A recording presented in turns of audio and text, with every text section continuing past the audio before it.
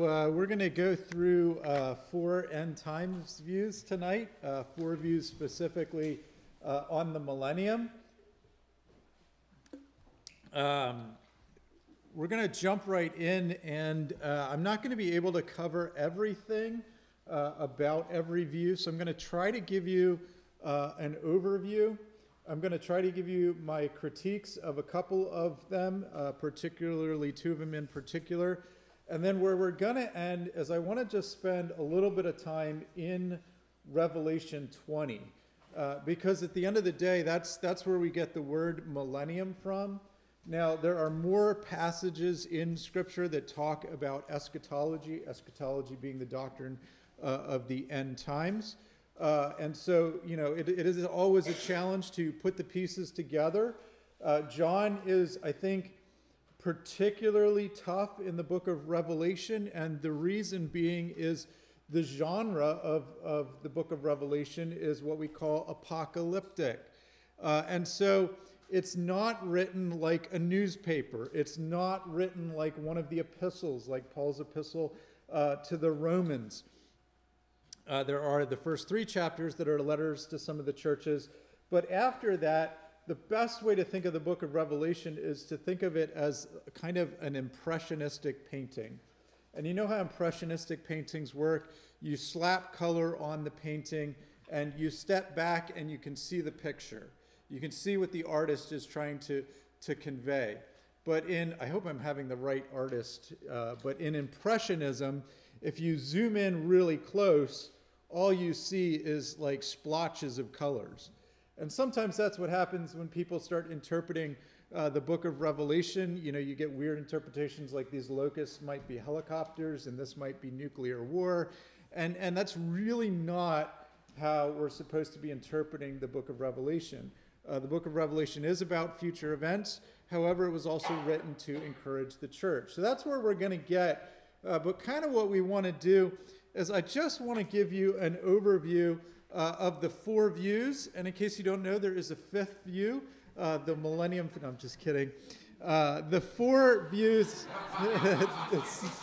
Thank you. Somebody's a little late there on the true. Maybe that's why nobody laughed. They couldn't hear me. So sorry about that. So true story. I one time tried to tell a joke while I was preaching. And there was like dead silence, and I said, oh, that was supposed to be a joke. And I got more laughs poking fun of myself and drawing attention to the fact that it was a bad joke than the actual joke itself. Okay, so the 4 views are amillennialism, postmillennialism, and then there are 2 views within premillennialism, dispensational premillennialism and historic premillennialism. So the key word in all of those is millennium, and a millennium in a literal sense just means 1,000 years. And so in Revelation 20 we have this picture of the 1,000 years, and yet the question is, what is that picturing? Amillennialism, basically, it's not saying there is no millennium. It's just saying that that the entire age of the church is what Revelation 20 is picturing there, that we currently reign with Christ, and Satan is, to some degree, restrained. Postmillennialism, and I'll show you all these cool charts and diagrams and whatever, but just to give you the overview, postmillennialism says we're not in the millennium yet, but we will get in this time of peace and prosperity where the gospel goes to the nations, where there is just peace around the world, the church is triumphant, and then the Lord will return. So the Lord returns post the millennium. That's why we call it post-millennium. And then the 2 views of premillennialism is that the Lord returns, he sets up a kingdom, and then there's the 1,000 years described in Revelation 20. Now, what I want to do before we go there and unpack these individually is I want to give you some big pieces that you need in place for whatever your eschatological view is. Whatever your view of the end times, these are some pieces I think that will help you in your understanding of Scripture. Number one, there's common, particularly in the Judaism leading up to Jesus' era, and you find seeds of it in the Old Testament, you find seeds of it in Second Temple Judaism, is that the Jewish thinkers divided history into two ages, this age and the age to come. And so you'll see sometimes in the scriptures the phrase, in the last days, or in these last days. And so as the Old Testament prophets looked forward to the coming of Christ, they didn't always carefully distinguish out from their perspective the two aspects of the coming. So think of it this way. Think of yourself going on a hike, and you look off in the distance, and there are two mountains, and they're kind of like right next to each other. And as you peek over the one mountain, you suddenly realize that there's a gap of miles between the first mountain and the second mountain. That's often how the prophets work in the Old Testament. They're looking forward to the coming of Christ, and they say, look at all he's going to do, look at the sacrifice, look at the fulfillments, look at the coming kingdom, all of those things. And then Jesus Christ arrives, and so you have the first coming, and you realize there's kind of a gap of time between it. But you do see some of this language in the Old Testament. So Genesis 49:1, in the days to come there. Numbers 24:14, in the latter days. Isaiah 2:2, particularly a prophecy of Christ. It shall come to pass in the latter days. Daniel 2:28, but there is a God in heaven who reveals mysteries, and he has made known to King Nebuchadnezzar what will be in the latter days. And so this age, and you'll see this in Paul, he'll talk about this present evil age, is filled with sin. Things are not right. The age to come is where God sets everything right, and ultimately at the end of the age, we have the new heavens and the new earth. What we see in terms of New Testament fulfillment, and this is a view I think you need to have regardless of your view of the millennium. So this is a piece that needs to be in your system and your thinking before we even get to the millennium. We call it inaugurated eschatology. And what inaugurated eschatology is basically saying is that Jesus Christ in his first coming begins to fulfill those things which were called the last days, particularly in his death, resurrection, and ascension. So Jesus comes on the scene. He says, what? The kingdom of God is at hand. Things with the kingdom start. The kingdom is present in the king. Not everybody agrees with this, and I'll talk about the one view that particularly doesn't. However, this is everywhere in the New Testament. This idea that Christ begins to fulfill the age to come. You look at the Old Testament, and one of the key things in the coming of the age to come, two key things are, one, the resurrection, and two, the presence of the Holy Spirit in God's people. You have the resurrection, the first fruits of the resurrection, to use Paul's language, starting in Jesus. And that language, first fruits, is so important because think about how a first fruit works. It's the first part of the harvest which guarantees the rest will come in. That's a guarantee for our resurrection. But Jesus' resurrection isn't distinct from the resurrection that the rest of us will have. He just gets it early. He's the first fruit. He's the first part of that harvest. It is eschatology, end times, if you will, starting. The presence of the Holy Spirit. Joel chapter 2 is quoted in Acts, that in these last days I will pour out my Spirit. And Peter goes, this you guys are seeing with tongues is that promise. That whole idea that we as the body of Christ are sealed in the Spirit as part of the new covenant, that is fulfillment language of this age to come. The idea of Christ reigning as a king. So you have a fulfillment in Hebrews 2 of Psalm 8, that he's putting everything in subjection under his feet. Now, in putting everything in subjection to him, Hebrews says, he left nothing outside of his control at present. We do not yet see everything in subjection to him. What is Hebrews saying? Everything is under Jesus' feet, at least positionally. And yet, we don't see everything under his feet. Death has been defeated by the cross, but death is still present in the creation.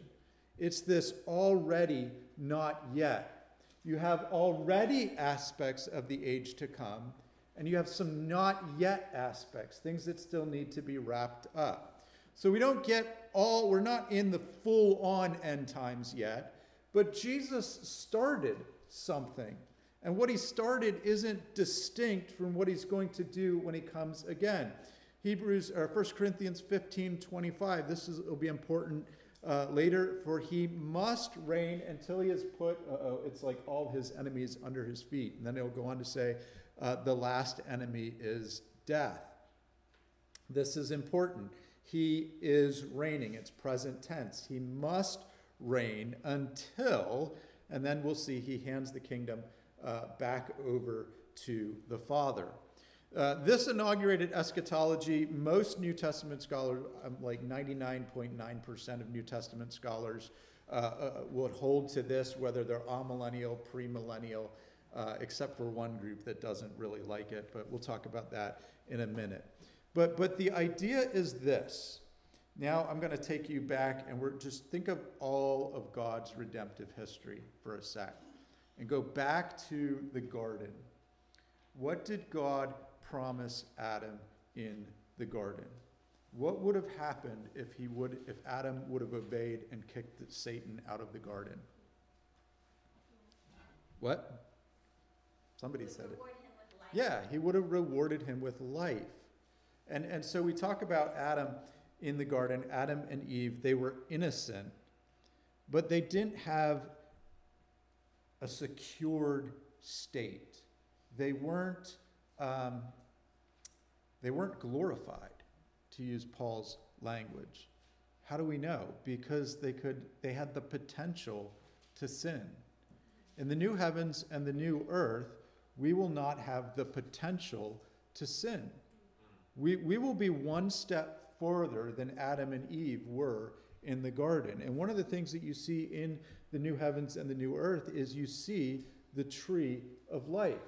Some of the older Reformed writers, even before the era of biblical theology, but especially prominent in biblical theology, have really honed in on that to say, why?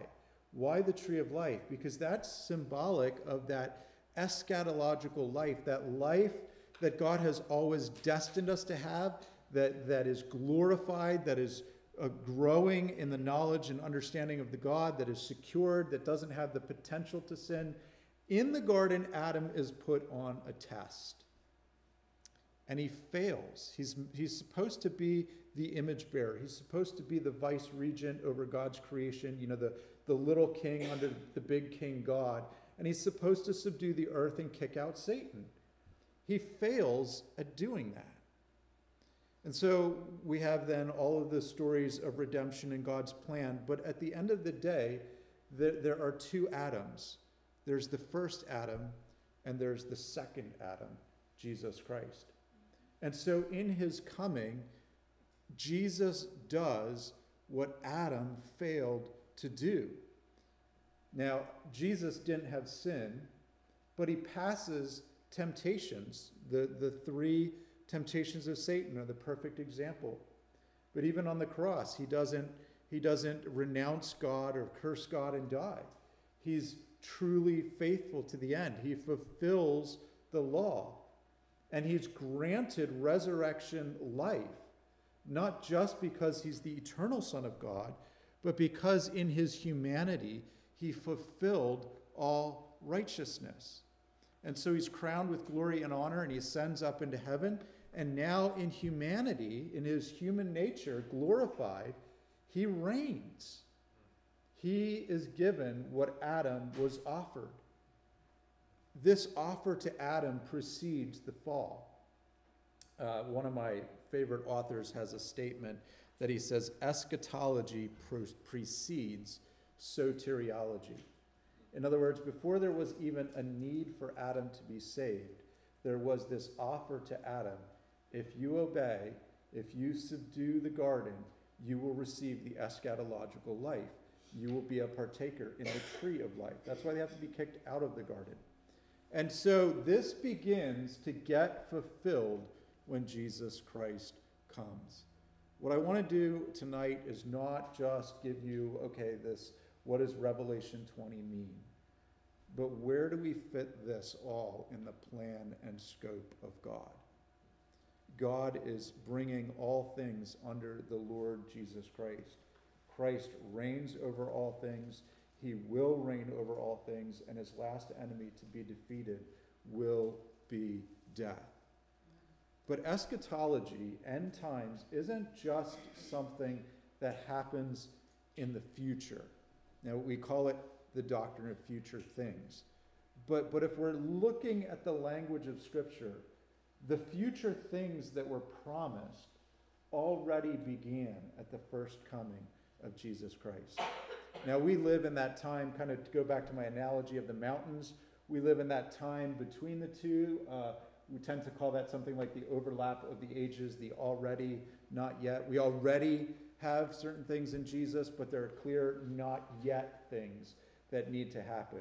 All of the debates about eschatology boil down to this: which ones do we have already and which ones do we have not yet? Is the kingdom of God offered in the Gospels an already thing that we have, or was it postponed, and is it not yet? And you can go into all of these things. And so that's where if you're sitting here and going, Tim, I don't know what my view of the millennium is, just tell me what the right one is, or you're hoping to figure it out tonight, or you're still putting the pieces of the puzzle together. I wanted to start with this to say, this is a big piece. The millennium issue would be either right before, right after the second coming, or this whole gap in between. But if you don't get this, the first coming, the second coming, if you don't get this language of the beginning of the age to come, Galatians 4:4, in the fullness of time God sent his son, that's this age to come language. Hebrews 1:1, God has spoken in various places and in various ways to the prophets, but in these last days, God spoke in his Son. He's not just saying like, oh yeah, recently God sent his kid down. No, he's saying the last days, that thing that we were looking for, the culmination of God revealing himself, it started when Jesus came. Questions, comments on that? That's maybe a little more than you wanted because you were thinking we'd be on the millennium. Lynette is happy because she's like, you're singing my millennial song. You sound like millennials up there, but I'm Well, so my point is this, though. The historic... What happened? The historic premillennial and the amillennial are very similar now on this already not yet. And so regardless of what view you take, there is a lot of unity over this. In fact, if we're fighting over premillennial and amillennial, and look, when I say fighting, I think all of us around here have good relationships, so I'm amping it up a little bit. But in reality, there are some people that get very passionate and very divisive in churches over this. But my thing is like, if you're fighting over that and you haven't even gotten this, you're fighting in the wrong spot. It's kind of would be like those people, when Left Behind was popular, they could tell you every second of the tribulation, but ask them to talk about the Trinity for more than like 2 sentences, and they're like, if you can articulate your eschatology like that better than you can the Trinity, you're out of balance a little bit. Question? No, I'm just not sure. Okay, sorry. Let's go to amillennialism here, and I'm kind of give you the overview. So hopefully this will make sense a little bit. You have kind of just my standard timeline again. you have the cross of Christ here. I'll talk about that first resurrection and second resurrection in a second. But basically, they would say the millennium is symbolic of the entire church age, not necessarily 1,000 years. Amillennialism is what it is called. It makes it sound like they don't believe in a millennium. No, they're saying, look, John is intentionally apocalyptic. He's giving us this picture. We're not supposed to parse it like a newspaper. We're not supposed to be, they would say probably like hyper literal or something like this. They would say, look, we're just trying to be faithful to what John says. Then you have over here the coming of Christ. So the saints are taken up to join Christ in the clouds. They come down with him. That's where you have the resurrection, the bodily resurrection. After that, you would have the judgment. And then you go right to the new heavens and the new earth. Couple key things about this. Number one, for this view, the kingdom of God that Jesus offers and starts is synonymous with the millennium. They would say, look, Jesus Christ is reigning. He's reigning in heaven. Colossians chapter 3, we are seated with him spiritually in a sense. They would say Romans chapter 6, we're raised with him spiritually in a sense. And so this kingdom and what John is talking about in the millennium, John is giving us this crazy apocalyptic kind of impressionist painting of Jesus Christ reigns now. And they would say the binding of Satan in that passage, which we'll talk about later, they would say that just is Satan is restrained so that the gospel can go out. He can't stop the gospel. Which I want to say amen to that part, right? Because Satan can't stop the gospel. There are elements of these things that are true, right? So we're not bashing everything, even if we don't agree. There are two views. So in Revelation 20, verse 4, it talks about the saints being martyred and they came alive. There are two views on what this coming alive means. One is this kind of, you came alive every time somebody gets saved. That's they're enlivened in their hearts. There is a spiritual resurrection that goes in your heart, right? You're dead in your sins, now you're alive. So they would say the first resurrection described in Revelation 20 happens anytime, you can see it there, R1, anytime anybody gets saved anywhere in the millennium, that's a spiritual resurrection that John was talking about. Another view says that anytime someone dies and goes to heaven, they're alive in the presence of God, waiting under the throne. They're given a robe actually elsewhere in Revelation. And so they say, John's actually describing what happens to the saints that pass away during the hard times in the book of Revelation. The 1,000 years, again, spoken of in Revelation 20, 1 to 10, is the same period of time in which the citizens of this age await the age to come. Though, given the fact of the present reality of the kingdom of God and the work of the Holy Spirit, the age to come is already a present reality for the believer in Jesus Christ. And that's Kim Riddlebarger. He's actually is an amillennialist. Satan in the abyss, so Satan in Revelation 20 is thrown in the abyss, I've already mentioned this, is the same thing that Jesus is talking about in Matthew 12:29, where Jesus is accused of doing miracles by the hand of Satan. And Jesus tells a little parable, and he says, look, a thief can't come in and plunder the house unless he first binds up the strong man in the house. And so what they say is that verse is illustrating Revelation 20, Satan being bound in chains, meaning he can't stop the advance of the kingdom. He can't stop people from being saved. Now, I do think Jesus is saying something about the kingdom in Matthew 20, and I do think he is saying Satan's power is limited. Satan's power, he's called the God of this age. And in the coming of this kingdom, God's kingdom, the kingdom of the Son, is rolling back the power of this age. That's why he's doing those miracles. That's why we do see people getting saved. The question is, should we use one verse to interpret the others? I'm not disagreeing with what Matthew 12 says, and I'm not disagreeing with Revelation 20 that Satan is in the abyss. The question is, it's one of those things where we should always use Scripture to interpret Scripture, right? But we always have to ask ourselves, am I using the right verse to interpret this Scripture?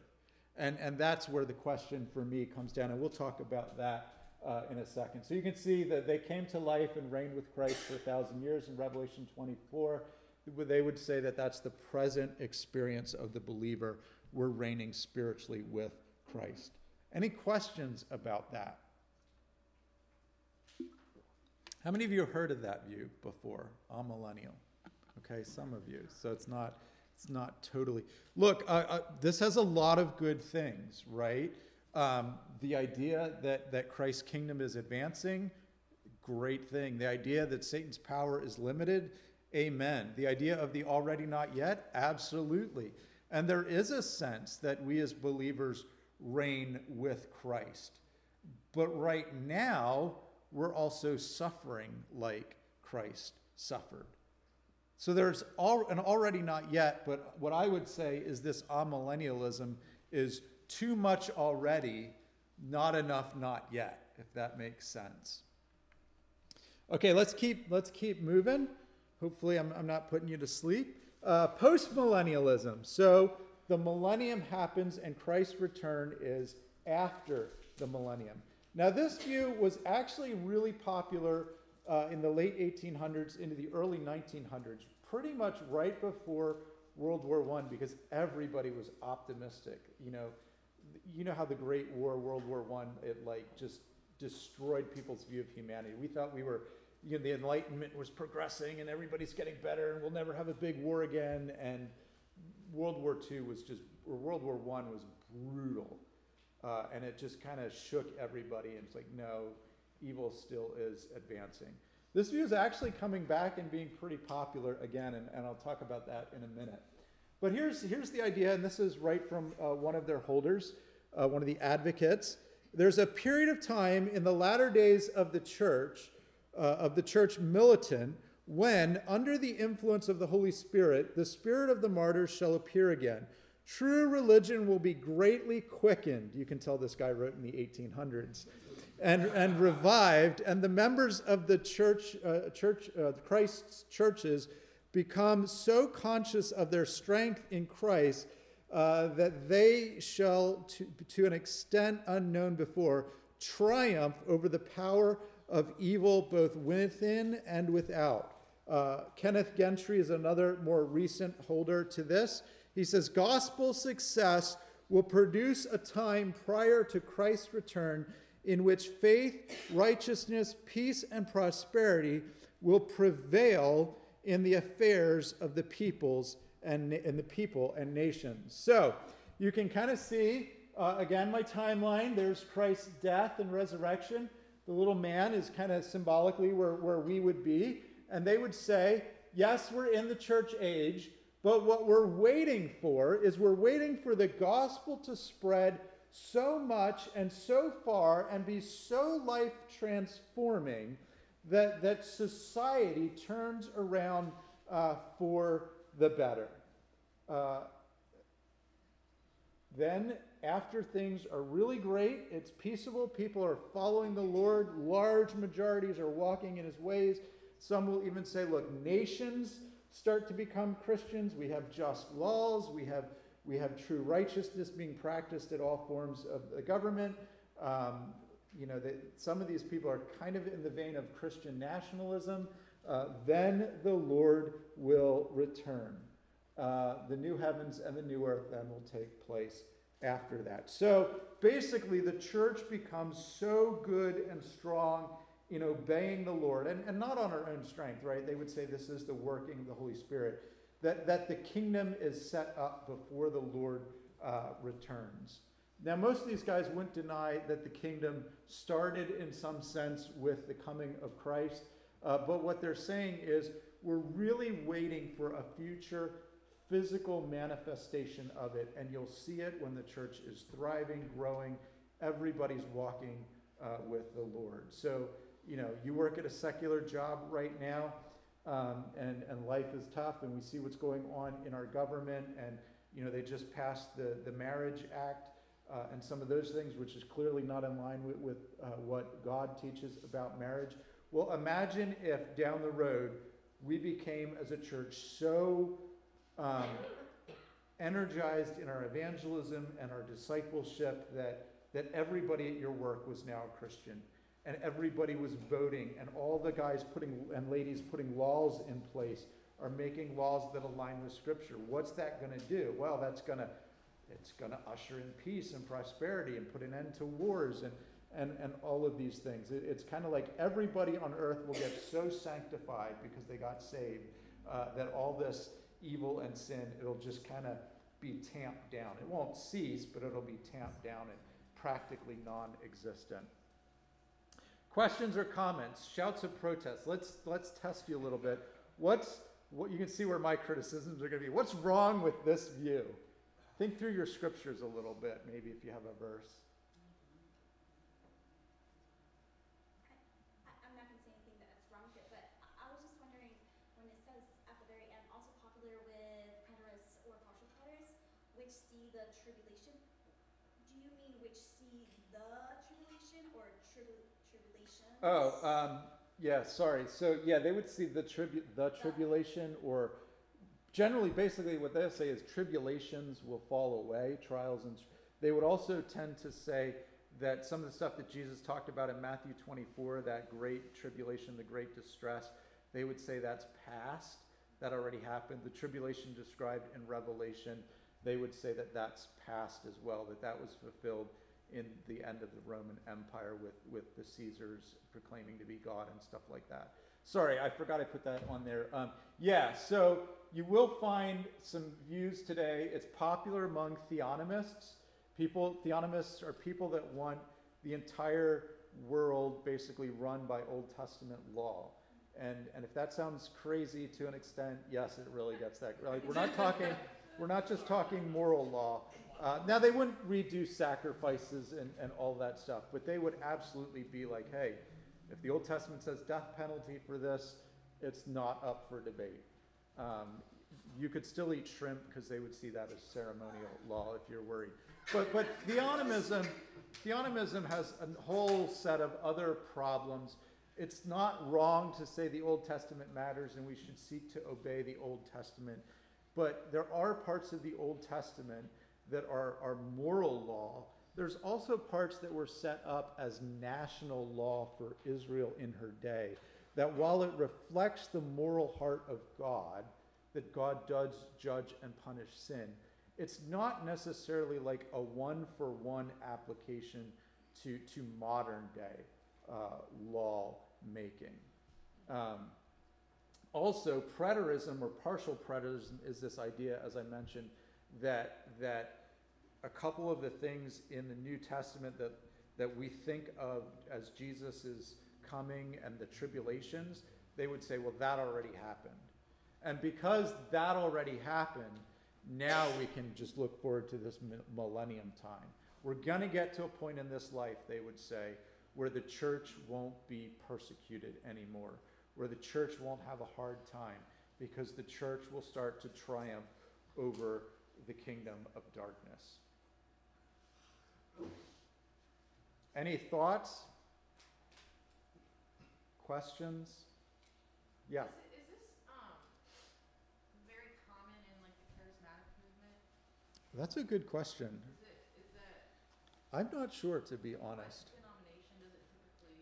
There's actually a lot of Reformed Yeah. Presbyterian who will hold to this. Yeah, if More you... than charismatic. Reformed Baptist. Yeah, there's some Reformed Baptists. So if you've ever heard the name Doug Wilson, he's a big proponent of it. I do not recommend his things.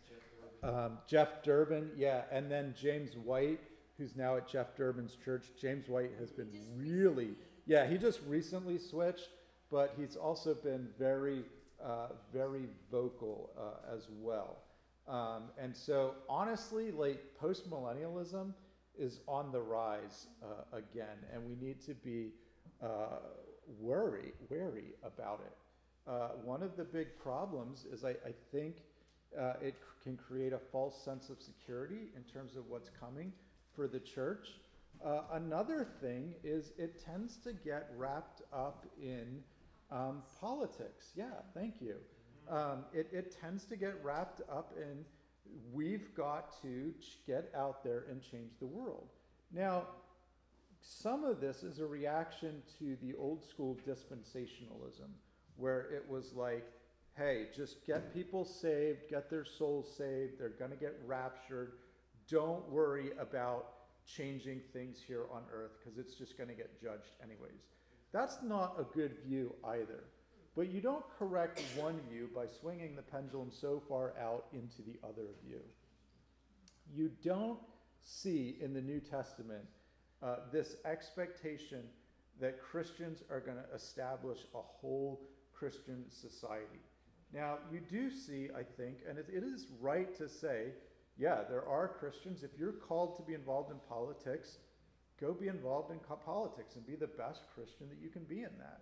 You know, if you're called to be in healthcare or whatever, like, yes, try to have an impact in the world around you. Love people's bodies and souls. Like, we're not just trying to get them saved. We're also trying to disciple them and see transformation in their life. But at the end of the day, this post-millennialism is too optimistic about all the things that we're going to accomplish. And frankly, it doesn't wrestle enough with just the ongoing presence of sin that we are always going to have until the Lord returns. You are always going to have his enemies. You are always going to have antichrists to oppose. And I think if we're reading Revelation right and we're reading some of the other passages in Scripture, the anticipation is that it's going to get worse before it gets better. Like, do I want persecution to come to America? No, not particularly. But my hope is also not in turning America into a Christian nation. Frankly, some of the views out there on what a Christian nation should look like are a little bit scary and not very Christian. And so do I want Christians to influence society around them, to make changes, to love one another, to have that pay off in tangible ways? Absolutely. But you can do and say and believe all that without going the post-millennial route. Sure. Yeah. Throughout church history, were these four categories of views common, or were these views kind of developed in recent history? Yeah, that's a really good question, and I kind of had opted not to go the historical route, just kind of pick the four and go through them in a logical section.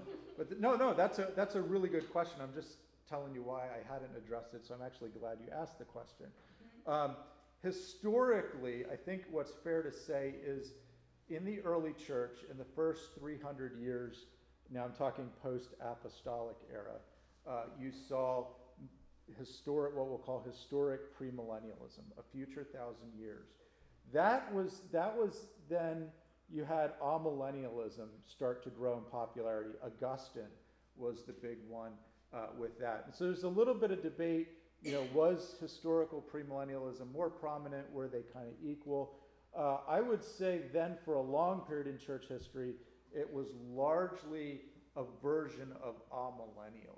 And interestingly, amillennialism and postmillennialism used to not be distinguished very well because they were just looking forward to the return of Christ.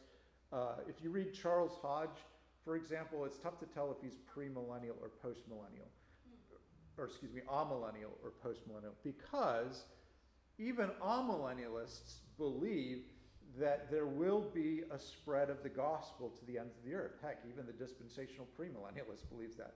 So sometimes it's hard to know where exactly postmillennial and amillennialism started getting distinguished. You did have a vein, I think, of historic pre-mill down through the era, but the reformers were pretty much in this kind of mill, post-mill-ish camp. Jonathan Edwards was really post-mill. So kind of in the 1800s, I think that's where you had a little more distinction. Post-mill was kind of the big thing. And then you had dispensationalism get started with Darby and Schofield. And the early 1900s, particularly in the Bible college movement and in the fundamentalist circles, dispensational premillennialism just blew up and exploded, and everybody was that way. If you've seen, if you've read the books or seen of the books, the Left Behind series, that's all dispensational premillennial. And it's probably honestly not even good dispensational premillennialism. There are some that are better scholars at it than others. But I would say more recently, say from like the 1950s up through the 2000s, the two big options were dispensational premillennial and amillennialism, and historic premill was kind of coming in third, if we can put it that way. Postmillennialism was dying. Now it's like resurging. It's probably one of the faster growing ones. Is there like a book that, or like a resource where you could learn more about the historic development of the end times? Yeah. There's a couple books out there. There's one like 4 Views on the Millennium, but I don't know that it goes into the historical developments. I'd have to get back to you on the actual historical one. Okay, thank you. Yeah, it is interesting too. I mean, we shouldn't pretend. We love to think that, at the end of the day, we're just arriving at our view because all we're doing is interpreting Scripture. But honestly, we shouldn't pretend that there weren't like social and cultural forces at work. Particularly, a lot of the early Puritans, now that I think about it, were millennialists, and then Jonathan Edwards was post-millennialist, and that really took off, particularly as you see like the West expanding, and now we have the church in America, and we're reaching all these people. Look at the gospel going everywhere. See, we're getting close to that millennial fulfillment. So there was that whole Enlightenment spirit too, that as man gets better, we're going to figure things out. We're going to cure diseases. They would say like, hey, that's an effect of the kingdom. In fact, Lorraine Boetner, one of the guys that writes in a book, he's dead now, but he writes in the 4 Views on the Millennium book. He actually, part of his argument is that look at how medicine is expanding, and look at how travel, and look at all the things that we can do. And they would kind of say like, hey, that's taking dominion over God's creation. I would argue against it. Which, here's one of the, so there is that book, The Meaning of the Millennium, 4 Views. And what they do is each author writes a chapter on his view, and then the other 3 critique it.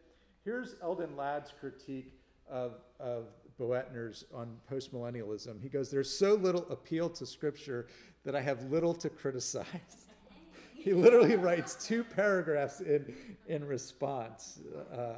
Anthony Hoekema, another good Reformed guy, his response is this: one would certainly expect that an evangelical scholar who embraces postmillennialism while holding to the inspiration and normativity of the Bible would give us an exegetical study of this passage, talking about Revelation 20, to show that his view of the millennium grows directly out of study, but one looks in vain for such a study. Now, that's not to say that all the holders of postmillennialism don't handle Scripture, but I do think there is Scripture lacking.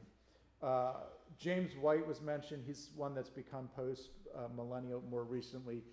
He argues that if we're going to take the Old Testament literally, particularly like the passages where the plowshares are beat down, or the swords are beat into plowshares, and all of this, like we need to see that as a future time that's coming, and somehow he works that out as something that's going to come before Christ's return. Again, I think this doesn't put enough emphasis on the power and the authority of Christ and his coming that will vanquish evil.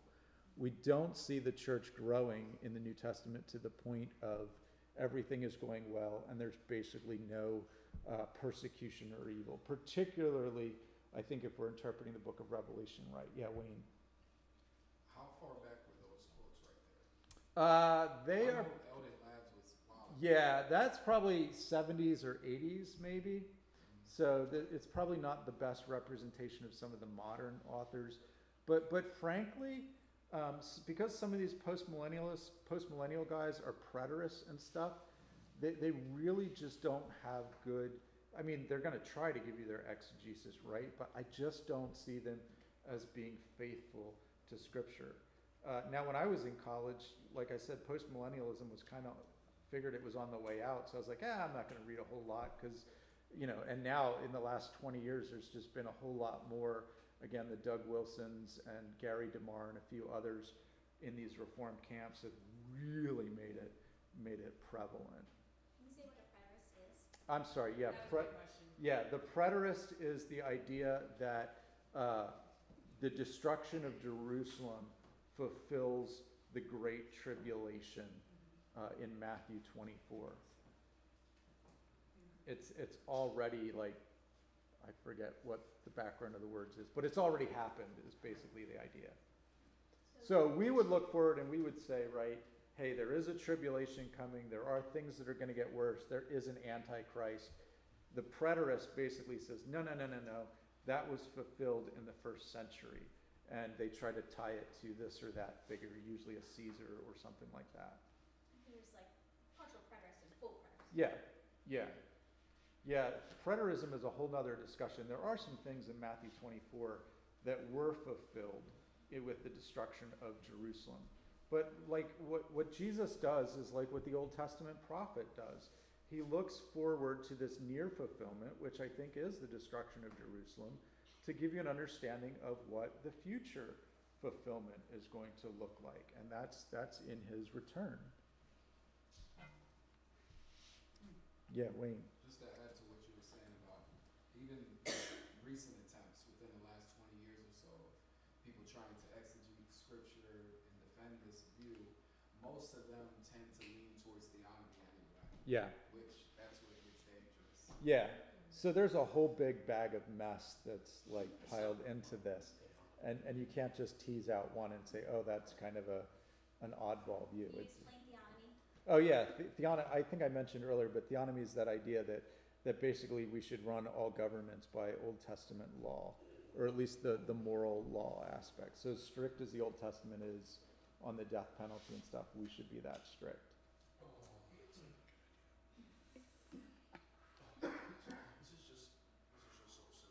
Yeah, just post-millennialism bad and just move on. No, I mean you should be a little bit. Yeah. Look, strengths, good things. Like yes, we want to believe that the gospel is going to go to the ends of the earth.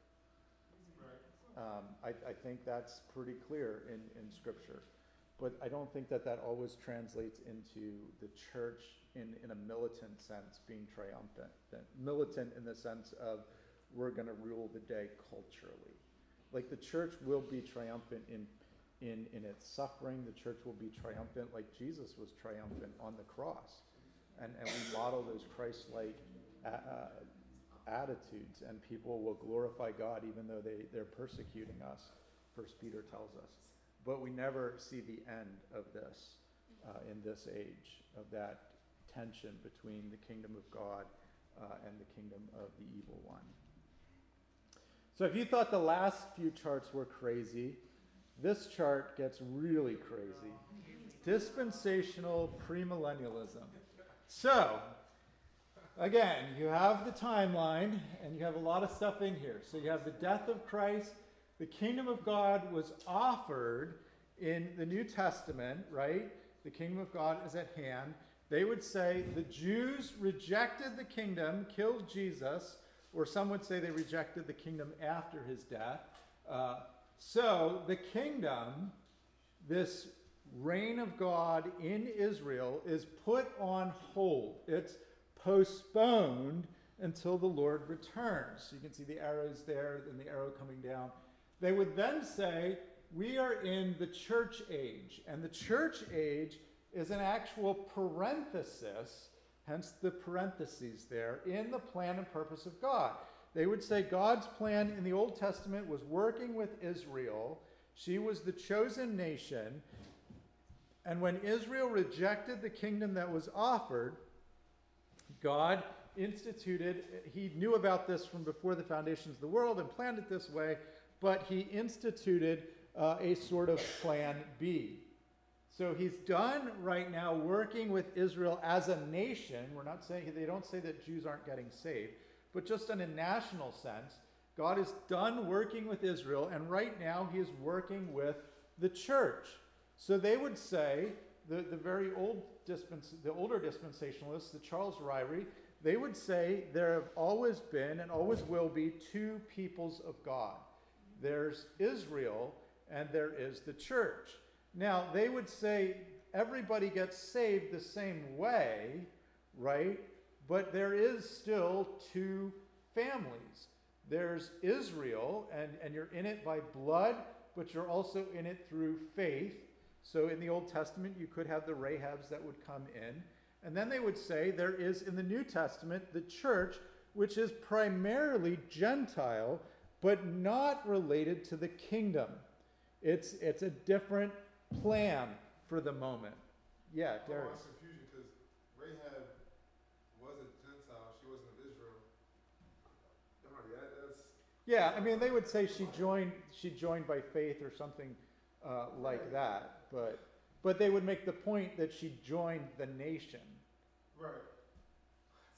Yeah, there's a lot we could say about this. They would then say that at a future time, unknown at any moment, there will be the rapture of the church. So the church is taken up into the clouds, and we are transformed in a resurrection, and we go to be with Jesus. So Jesus comes down like halfway, if you will. We go and meet Jesus in the air, and instead of coming down the rest of the way, I mean, the language is in 1 Thessalonians that we do meet Jesus in the air. That's not the problem. They say we go away, back up into heaven. That's the church. The church is raptured.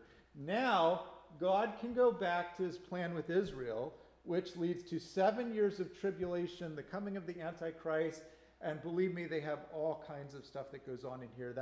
They can write the whole Left Behind series in that little gap there. Then you'll have the resurrection at Christ's return of Israel, the Israelites that got saved during the tribulation, and any other believers that got saved. They'll get resurrected at the end. So you can see there's kind of an R1 for the church, resurrection 1, and there's kind of an R1 for Israel. Then you have the millennium, 1,000 years of peace, followed by the final resurrection of the ungodly. You have the judgment there, and then you have the new heavens and the new earth. The problem, so the church age I mentioned is a parenthesis. God's kingdom is offered, rejected, and then God builds his church. During the tribulation, God goes back to working with Israel as the church is raptured. This is important. The distinction between Israel and the church leads to the belief that the church will be taken from the earth before the beginning of the tribulation.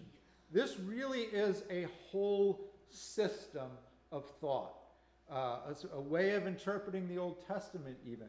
Some of the older dispensational writers would go so far as to say the new covenant has not been fulfilled. Some would say there are two new covenants. There's one for Israel, and we're waiting for that. That was the one in Jeremiah and Ezekiel. And then there's the new covenant for the church. So the church gets benefits, if you will, but they don't get like the full covenant. One of my friends would probably say, who's not a dispensationalist, would probably say something along the lines of this. God doesn't have a wife and a mistress. There are not two peoples of God. There's not two. We were joking the other day, and he's like, this is not Leah and Rachel. And the first one didn't work out, so we took the second one. So they would say there is a literal fulfillment of the millennium. Yeah. Write that down. Tweet that, somebody. They would say there's a literal fulfillment of the millennium.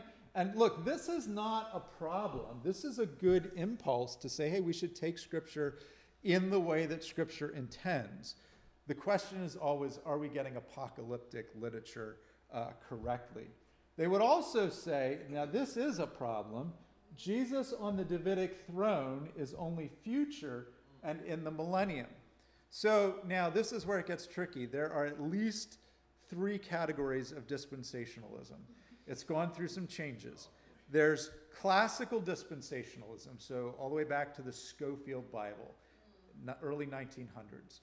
There's what they called revised dispensationalism. That's like the Charles Ryrie types, the John Walvoord. Walvoord's he was the 2nd president of Dallas Theological Seminary, if you've ever heard the name. Walvoord's kind of probably between the two a little bit. He might actually be more classical.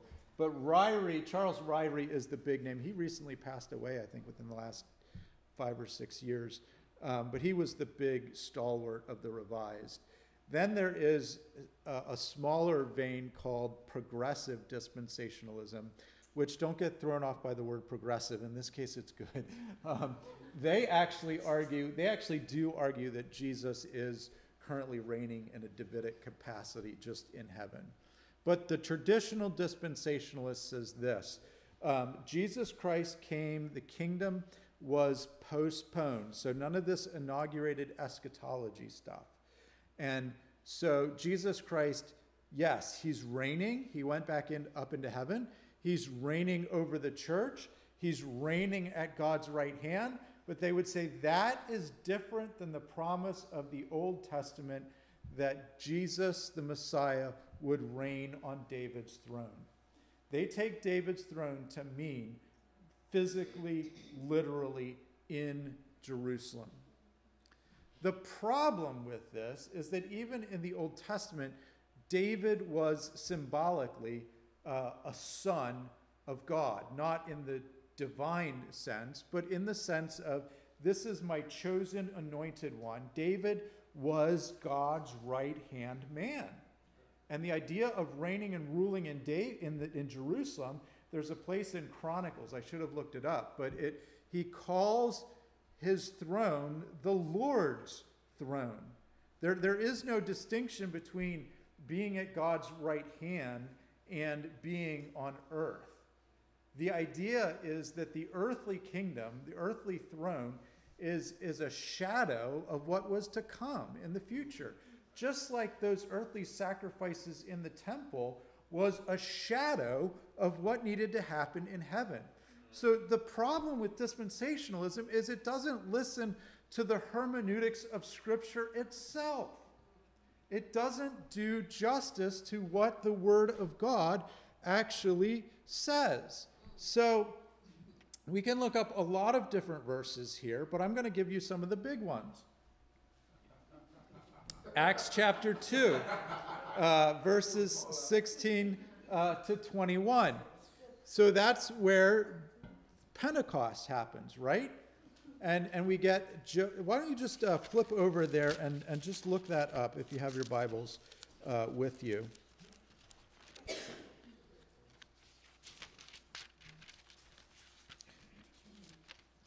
We're not going to read all of it, but I do want you to see this language here. Starting in verse 16. But this is what Joel uttered. So by the way, there's Pentecost. Everybody's standing around. The Jews start going, man, it's early in the day. Meanwhile, if you don't speak any of those languages, you just speak the Aramaic, you're hearing utter chaos as everybody's speaking different languages. The people that are hearing it in their languages are probably going like, oh my gosh, you speak my language. What is going on? I'm sure they're not being silent, right? So just imagine the chaos. And then they go, oh, you guys are all just a bunch of drunkards. And what does Peter say? Luke writes this, but this is what uttered through the prophet Joel. And in the last days, it shall be, God declares, that I will pour out my spirit on all flesh, and your sons and your daughters shall prophesy. And it goes on in that. But basically, what Peter says, guys, is that Joel, this is what you're seeing. You're seeing exactly what Joel said would happen. The last days have begun to be fulfilled. And he goes on and he says, how do we know this, right? Because Jesus Christ, according to the plan and purpose and foreknowledge of God, was crucified. God raised him up from the dead. And then he quotes Psalm 16 about how the Sheol is unable to hold him. And then it goes down on through verse 32. This Jesus God raised up, and we are all witnesses, that being therefore exalted at the right hand, and having received from the Father the promise of the Holy Spirit, he poured out this that you yourselves are seeing and hearing. So he's saying, this, what you're seeing, this, Joel 2, is that. And it's connected to the death, resurrection, and reign of Jesus Christ. For David did not ascend into the heavens, but he himself says, the Lord said to my Lord, sit at my right hand until I make an enemy for your footstools. So David is not the ultimate fulfiller of that psalm. Jesus is, but it's a messianic psalm. Let all the house of Israel therefore know that for certain that God has made him both Lord and Christ, this Jesus whom you've crucified. Now, Jesus is and always different than the kingdom of God. No. This is that. This is the advancing of the kingdom of God. God reigns in the person of his Son, who is the Davidic king. There is literally no concept for a Davidic Messiah who's not reigning, but's up in heaven ruling in a non-Davidic capacity. It's just not being faithful to what we're saying, to what Scripture's saying. Now, you can certainly say, hey, there are aspects of the reign. We do think God will bring his kingdom to earth. Hebrews 2 says, all things are under his feet, yet we don't see all things under his feet. So there is this aspect of everything's under his feet because he's been put in authority. There will come a day when we actually see everything under his feet. So we have to have some view in our eschatology for a time where we see it. And we see him reigning and ruling, and we see him conquering death and the last enemy, which is death. Now you got me preaching. I'm stoked up here. Acts chapter 15. This is a really powerful one as well. So Acts 15 is the council of Jerusalem. You'll remember people didn't believe the Gentiles were getting saved. After they had finished speaking, James replied, brothers, listen to me. Simeon has related how God first visited the Gentiles. So, by the way, he had recounted how they're getting the Holy Spirit. And so that's a way of saying, like, hey, they're in the same kingdom that we're in because they're getting the same Spirit that we're getting. Then he says, Simeon has related how God first visited the Gentiles to take from it a people for his name. And with this, the words of the prophet agree, just as it is written. So now he quotes Amos. After this, I will return and I will rebuild the tent of David that has fallen. I will rebuild its ruins and I will restore it. That the remnant of mankind may seek the Lord and all the Gentiles who are called by my name. Thus saith the Lord, who makes these things known from old. James is saying the reason we know that Gentiles are in is because God promised it would happen. And when did God promise that it would happen? When the tent of David, the house of David, the rule of David, the future Messiah, when that is rebuilt. So if the Gentiles are in, and James is arguing, how do we know the Gentiles are in? He's saying, we know they're in because this is what God has done. He's rebuilt the house of David. He hasn't postponed it. He did it. Guess what some dispensational commentators in Acts do with Joel, Peter's use of Joel, and James's use of Amos?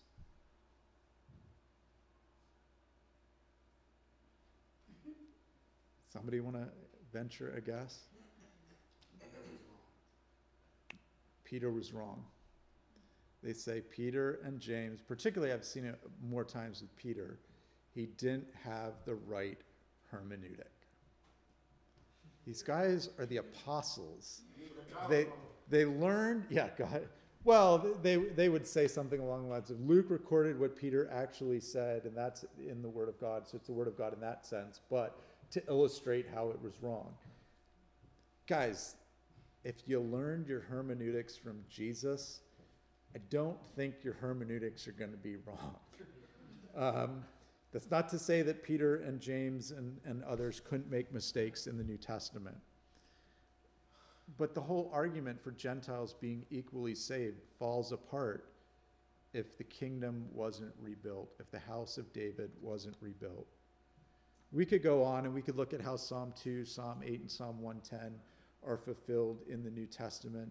Hebrews chapter 3, you knew I had to sneak Hebrews in at some point, talks about Moses had glory in the house of God, but Christ has glory as one greater over the house. In other words, he's the king. But in the passage, there's one house. There is one people of God. Ephesians chapter 2. Romans chapter 11, the Gentiles are grafted in. What are they being grafted into if not the covenant promises of God? Galatians chapter 3, the seed of Abraham. Who is the seed? Christ, and anyone who has faith in Christ. That's why we can call Abraham our father, even if we're not Jewish. All of these things just speak against this classical revised dispensational view. And I was gonna say, how do you even, I agree with all that, but how do you even get over Hosea when it says, I will not call my people, I will call not my people, my people? Yeah, exactly. And Peter uses that. First Peter also uses the kingdom of priests language to apply it to the church, which is the Exodus language applied to Israel.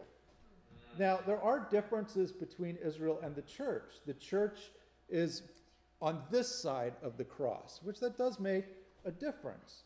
But at the end of the day, what the Old Testament saints look forward to, we look back to.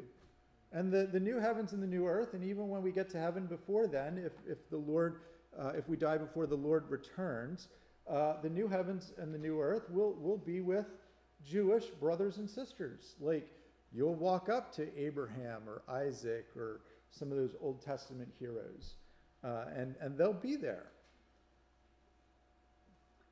So the whole hermeneutic doesn't work. But I want to talk for a minute about this secret rapture. Doesn't work. Look at 2 Thessalonians. This is Paul writing to a church suffering affliction, and he says this: "This is evidence of the righteous judgment of God, that you may be considered worthy of the kingdom of God, for which you also are suffering. Since indeed God considers it just to repay with afflictions those who afflicted you, and to grant relief to you who are afflicted, as well as us, when the Lord Jesus Christ is revealed from heaven with his mighty angels and in flaming fire, inflicting vengeance on those who do not know God and on those who do not obey the gospel of our Lord Jesus Christ. They will suffer the punishment of eternal destruction away from the presence of the Lord and from the glory of his might. And when he comes on that day, to be glorified in his saints and to be marveled at among all of you who are believed, because our testimony to you was believed." So Paul's writing to a church, and he's writing to a church that's suffering and under affliction, and they want it to stop. And what does he say their hope is? What's their hope? Jesus is going to get them. So if there was a pre-tribulational rapture, and Paul is writing to the church, now this is an argument from silence, admittedly, but it makes sense. If Paul's writing to the church and there's a pre-tribulational rapture and the church is suffering, what do you think the more immediate hope would be? We're getting out of here, right? We're going to get raptured. Don't worry, guys. When it starts getting worse, God will rapture the church. We won't be here.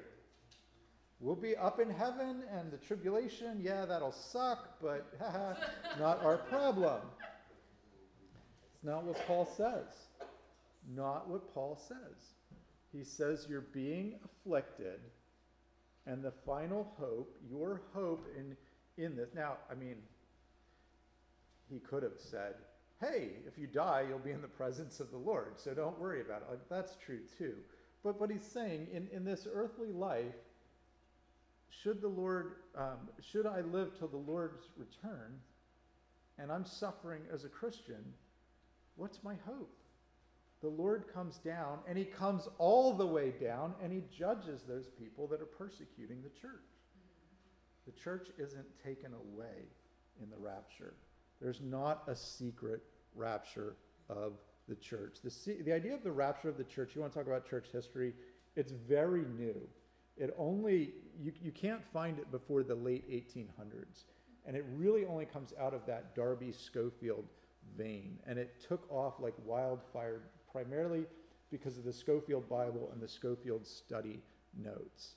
But it's not true. It's just not right. It's not biblical. Just another verse that tends to get thrown out.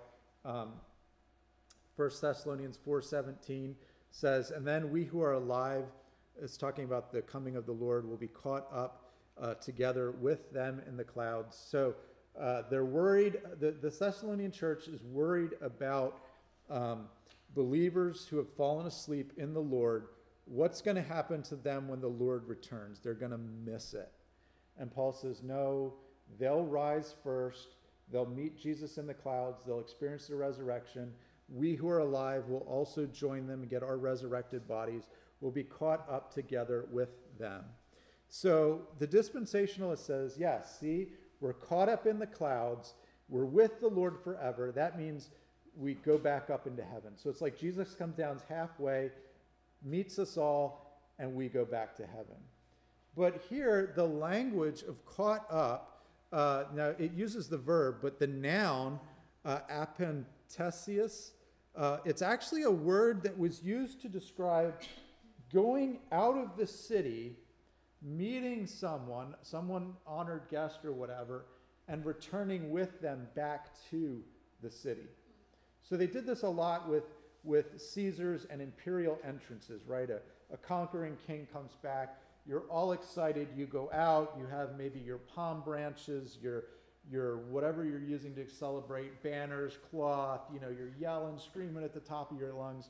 You don't wait for the guy to get into your city. You go out one hilltop over, you're cheering, here he comes up over the hill with his victorious army. And then, he keeps marching into the city, and you're all around him like, yeah, he kicked their butts, our city's safe, here's the Caesar, isn't he awesome? And you just have a wild party like all the way into the city. That's the word, that's the concept there in the word. Now the word is the verb, but it was a well-known usage. That is not a pre-trib rapture. That is, rapture just means being taken up, right? But a lot of times when people talk about the rapture today, they mean the whole thing, taken up, taken to heaven, taken away, tribulation. The rapture is simply the return of the Lord. As he's coming down, we go up to meet him in the air, and we come down the rest of the way with him to celebrate his triumph as he's coming to take care of our enemies. Whether you're historic, pre-mill, or amillennial, that's how you view the verse. That's the right view of the verse. But the dispensationalist says this passage is about them escaping upward into heaven. Just one more. In 2 Thessalonians, the church is again worried that they missed possibly the day of the Lord. And then he says this, let no one deceive you in any way, for that day will not come unless the rebellion comes first. So the postmillennialist says that rebellion already happened. That's the preterist view. They say it was future from Paul's time, but from our time it's in the past. That's not an accurate view. This is talking about the day of the Lord, the return of the Lord. And they're worried, did we miss the coming of the Lord Jesus Christ? And Paul says, no, you didn't miss it, because the man of lawlessness, or what we call in Revelations the Antichrist, has to come before the Lord returns. Again, that fits within the amillennial and the historic premillennial view. Questions about that? I did spend a little more time on the dispensational stuff, probably because it's one of the more prominent views in evangelicalism, and it's also just, it doesn't do a good job with the scriptures. Like, there are some people that do hold to the pre-trib rapture that don't get into all the dispensational extras, and that's okay. But really, that view was birthed out of dispensationalism. And when I say that's okay, I mean, like, don't call these people heretics. Like, treat them as good brothers and sisters in Christ. But I do think it's a view that's not doing the best job in interpreting Scripture. Los. Do you think that there's a decrease of believing this particular eschatological view, that it's a dying theology, or is it kind of like stagnant? I don't see it growing personally, but is it stagnant, Yeah. or is it on a decline? That's a good question, and it probably depends who and where you survey.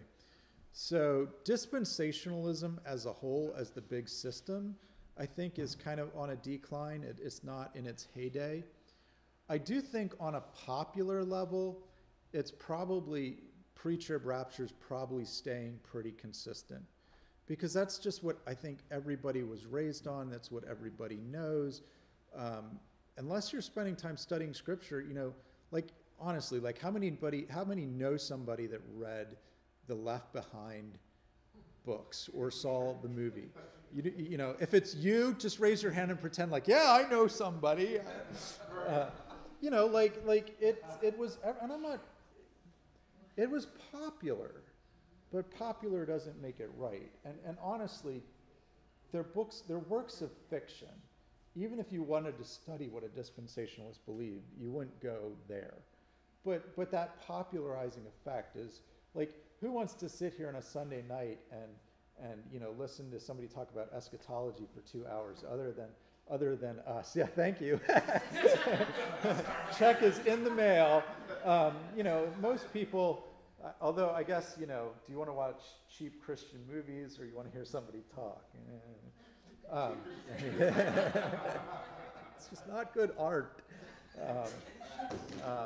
Anyways, questions or comments before I get myself in trouble? Yeah. Okay, so I grew up being taught this. Yeah. I won't say that I understood it totally. I kind of just create a movie in my head when they are saying all this. Yeah.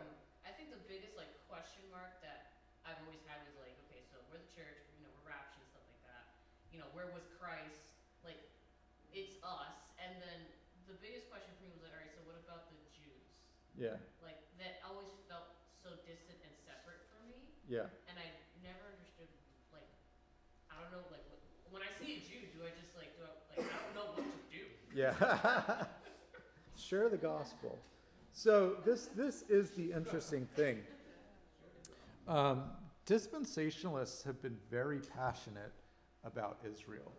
Like Jews for Jesus largely, I think, started as dispensational. That's one Messianic Jewish thing. You have guys like Reynold Showers, who was a dispensational guy. I think he taught at Philadelphia College of the Bible before it was Carn, and some other places. I think he was the editor of the big magazine on it. And I mean, they were very passionate about, even in this age, reaching Jews, seeing them, because they would be like, these are God's people. There's something special. So you might be tempted to think, wow, if they're seeing the church in Israel as separate, doesn't that lead them to be somewhat anti-Semitic and not caring about the Jews? And it's like actually just the opposite. I mean, a lot of, and now this gets us into policy, right, and politics, but you know, a lot of in the 1940s and 50s, the impetus for Israel becoming a state and that America should always support modern day Israel flows out of this dispensational mindset of they're God's people. Look, I don't know politics. I don't think the current nation of Israel is necessarily a precursor, even if you're dispensational, a precursor. They don't have to be connected to what's going to happen in dispensationalism if you're a dispensationalist. Sometimes the America's zeal for Israel, I wonder if it's just misguided theology, not looking at the whole picture. But look, the Middle East over there is a mess, and I don't pretend to know like who's in the right or who's in the wrong. Like it's not a simple, these guys are right, these guys are wrong. But that sort of, there are people in America that kind of are like, we always have to side with Israel because they're God's people, and look what happens in the Old Testament if you stand against Israel. Well, okay, but Israel, very unique, blessed in many respects. They have the covenants. They have, Paul even talks about them being his brothers according to their heritage, we should pray that Israel gets saved, that the Jewish people get saved, not just on an individual sense, but in a corporate kind of mass conversion sense. I think the New Testament leads us to look forward to that. The whole idea in Romans 11 is that the Gentiles are being grafted in because the Jews were hardened of heart. How much more will the full number of the Gentiles coming in lead to Israel being saved? And there I think he means Jews. Like God has a plan still to save people from every tongue, tribe, and race, and that includes the people who had these covenants given to them in their biological forefathers. So what do? Just share the gospel. Invite them to church. They can join the church. That's the whole Ephesians 2 of how Christ is our peace, and he took down the dividing wall between Jew and Gentile. We look, because God had a plan through Abraham, we get spiritual benefits. We should be incredibly grateful.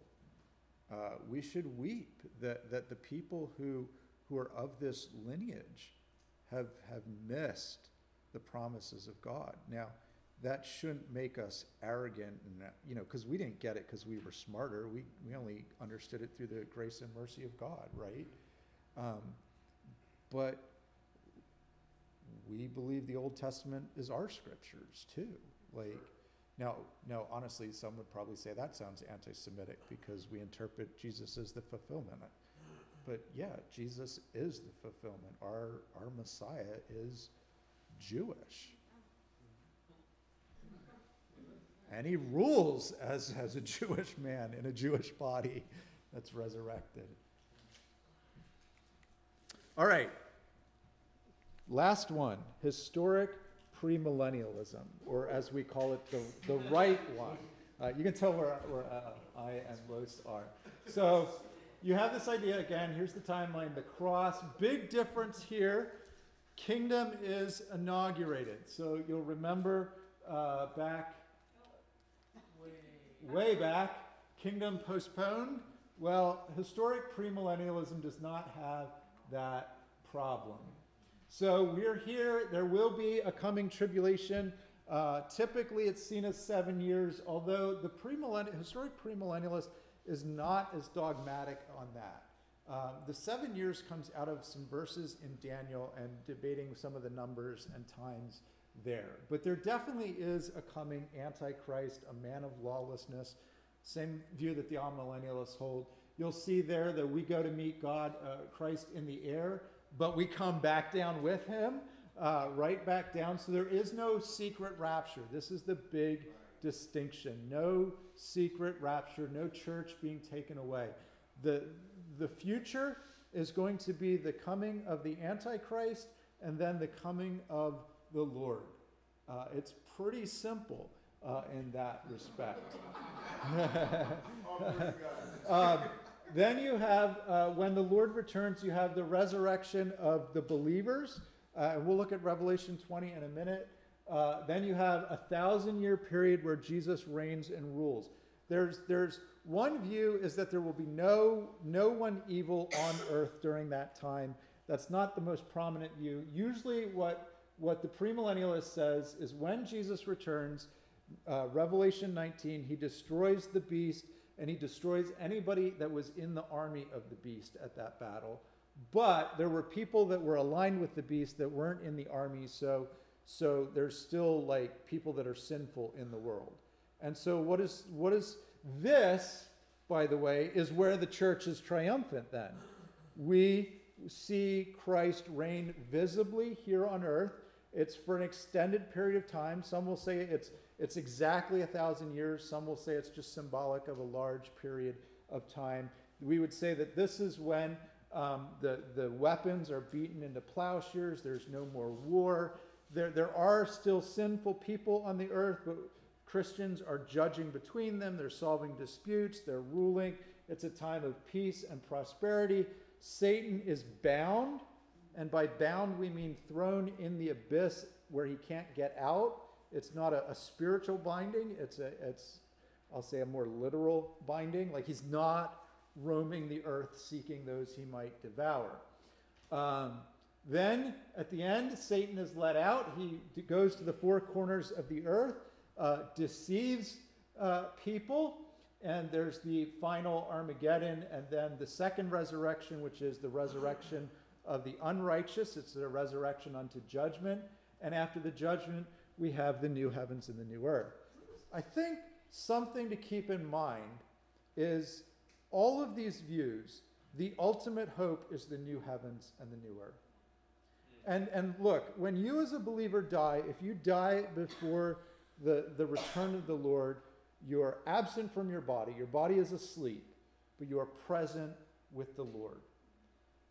But being a spirit in heaven with your body in the ground is what we call the intermediate state. That's not the final hope.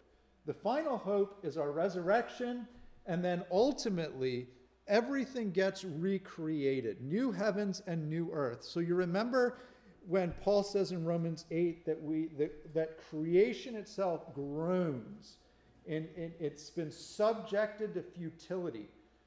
Why do we have weeds in the garden? Well, because of Adam's curse. Why do we have disease? Why do we have bacteria? Why do we have sicknesses? All of these things because of sin. The new heavens and the new earth erases all of that. It's our final hope. We dwell in glorified bodies, resurrected glorified bodies, in a glorified creation. There is no more temple because God's glory permeates all of creation. The New Jerusalem comes down and everything is set right. So, Kingdom of God is inaugurated in resurrection and ascension. Good. That to me is a non-negotiable when it comes to your eschatology. Christ's present reign is now a Davidic fulfillment. Again, good. To me, that is a non-negotiable.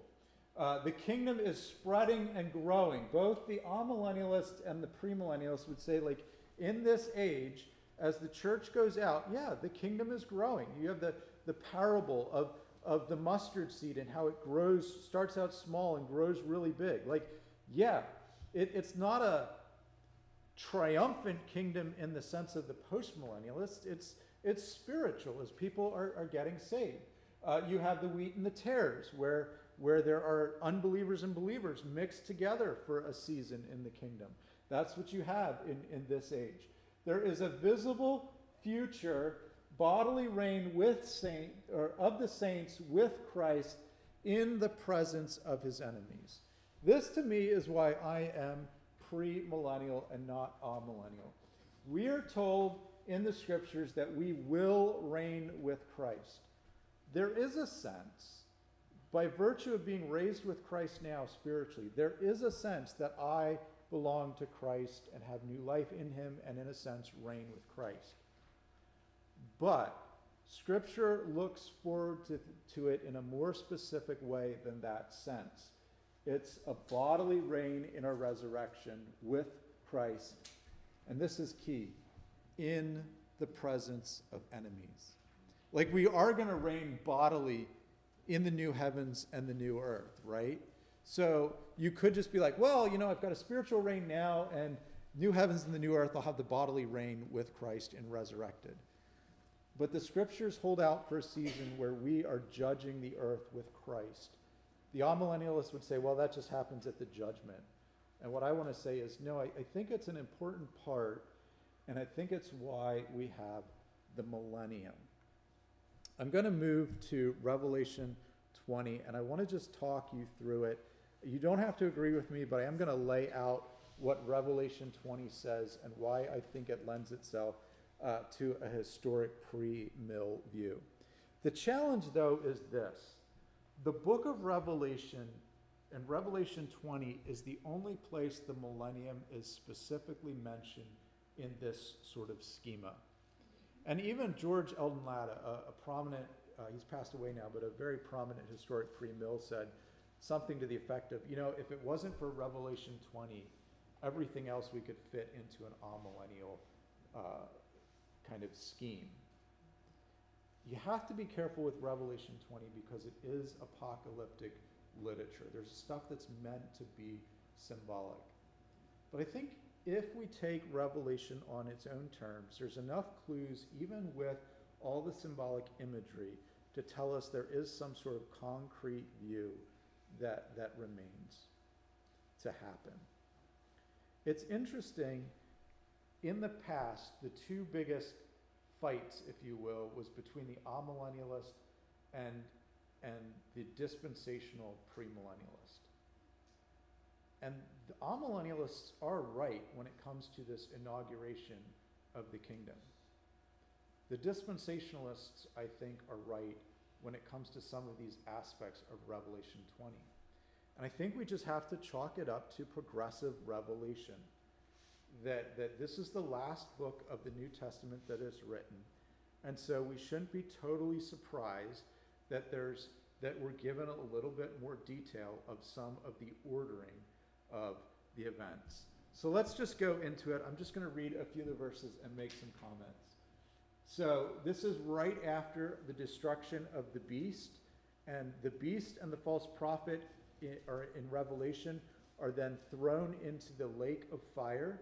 The three figures, the dragon or Satan, the beast, who's the Antichrist, and the false prophet, scholars have noted there's sort of, in the book of Revelation, like an anti-trinity, right? We have like Father, Son, and Holy Spirit. Well, you have Satan, the beast, and the false prophet. That's kind of like the nemesis, if you will, the anti-trinity. They've noticed some parallels that go on there with how the three operate. And it's right, like Satan loves idolatry, so what better way than to deceive people with sort of a false trinity, if you will. So two of the three have just been thrown into the lake of fire. Then you have this.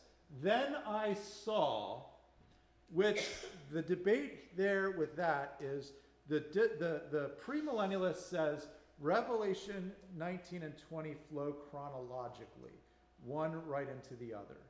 The amillennialist says the words "then I saw" indicate a new vision. John is backing up and kind of giving us a big picture of the whole church age. But here's why I don't think that's right. Let's keep reading. Then I saw an angel coming down from heaven, holding in his hand the key to the bottomless pit and a great chain. And he seized the dragon, that ancient serpent who is the devil and Satan, and bound him for 1,000 years, and threw him into the pit, and shut it and sealed it over him, so that he may not deceive the nations any longer. There's a big thing going on in the book of Revelation where he and the beast are deceiving the nations until the 1,000 years were ended. After that, we must be released for a while. You have to ask the question, if you're trying to decide between amillennialism and premillennialism, when is the binding of Satan? When is this revelation binding? Is it binding when Jesus first came and that kind of binding the man in the house? Or is it a future binding that remains to happen? Where is the binding of Satan? So is the abyss symbolic of his power being restrained? Or is the abyss a place where he is thrown and put? Then you have to ask, how does Revelation 20 verses 1 to 3, if you're going to say Satan is bound in this age, and this is symbolic of everything going on now, how do you fit this idea that Satan is bound and couldn't deceive the nations with 1 Peter 5:8? 1 Peter 5:8, Satan roams around like a roaring lion seeking those he might devour. 2 Timothy 2:26 warns us about those who fall into the deceptive schemes of Satan. Ephesians 6:11, we're to put on the armor of God to resist the schemes of the evil one. 2 Corinthians 4:4, he's the God of this age who blinds men in unbelief. Now, the amillennialists would say, at least with that one, well, the fact that people are getting saved means that God is undoing this deception of Satan. See, he is bound. His power is limited. But the question again is the abyss and this chain symbolic, like figurative, metaphorical language, or is it describing something more concrete? I think the abyss in Revelation is described to us as a place. Things go in and out of it. So you have in Revelation 12:5, the male child, this is again symbolic language, but basically you have the symbol of Mary or perhaps Israel giving the male child, he's to rule all the nations with a rod of iron, but her child was caught up to God and to his throne. That's his ascension. Then there's this war in heaven. The great dragon is thrown down to the ancient serpent, who is called the devil, the deceiver of the whole world. He is thrown down to the earth. So what you have in Revelation 12 is this scheme of history. There is the Messiah being born. He's put on the throne. It's all highly symbolic. But when the Messiah gets on the throne, Satan is thrown down to earth. He's the deceiver and he's thrown down to earth. And then we see later on in verse 12 saying, the devil has come down to you in great wrath because he knows his time is short. I think Revelation 12 is telling us what Satan is doing during the church age, and that's he's running around deceiving people. He's not chained. I think if we take Revelation on its own terms and even accounting for the symbolic language. Revelation 19 and 20. I want you to notice, it says there the two, the beast and the prophet, were thrown alive into the lake of fire that burns with sulfur. So all three were judged, but two were thrown into the lake of sulfur. The rest, all the armies, die. They're killed. So you have all the armies that were gathered. Then you have this, then I saw an angel. Then you have and, same word, and I saw, and. I think it's meant to show connection. And then you get down here to verse 10. The devil who had deceived them was thrown into the lake of fire. This is after the judgment. So what you have, I think, is a linear progression. When the Lord returns, second coming, Revelation 19, two of them were thrown into the lake of fire. Then, for a period, Satan is chained up so he can't deceive anybody. And that's how you get a time of prosperity, and you get the kingdom being visible on earth. And then, finally, Satan, after he deceives the nations one last time, is thrown into the lake of fire. And that connects us back to where we started. So here's my first conclusion. While Revelation has much symbolic imagery, the bottomless pit or the abyss is not a symbolic place. Remember the demons, when they encountered Jesus, what did they beg? Don't throw me into the abyss. It's not just being symbolically chained. It's a real place where demons and the Satan can be confined. Now, I don't know I don't know how you get a bottomless pit. That doesn't work with normal physics in 3 dimensions. But what I mean is it's real in the sense that Satan isn't omnipresent, right? He's not everywhere in creation. He can only manifest his presence in places. He's also not omniscient. But whatever's going on here, he is confined to a locale so that he cannot roam the earth. There's another place in Revelation 9 where locusts come out of the pit. We think that's probably demons. I think Revelation 12 and 20 give us the contrast of Satan's activity. There are some amillennialist scholars that try to say Revelation 12 and 20 are showing the same thing, but from different sides. But I think it's pretty clear. Jesus goes to heaven in Revelation 12. Where is Satan kicked down to? He's kicked down to earth.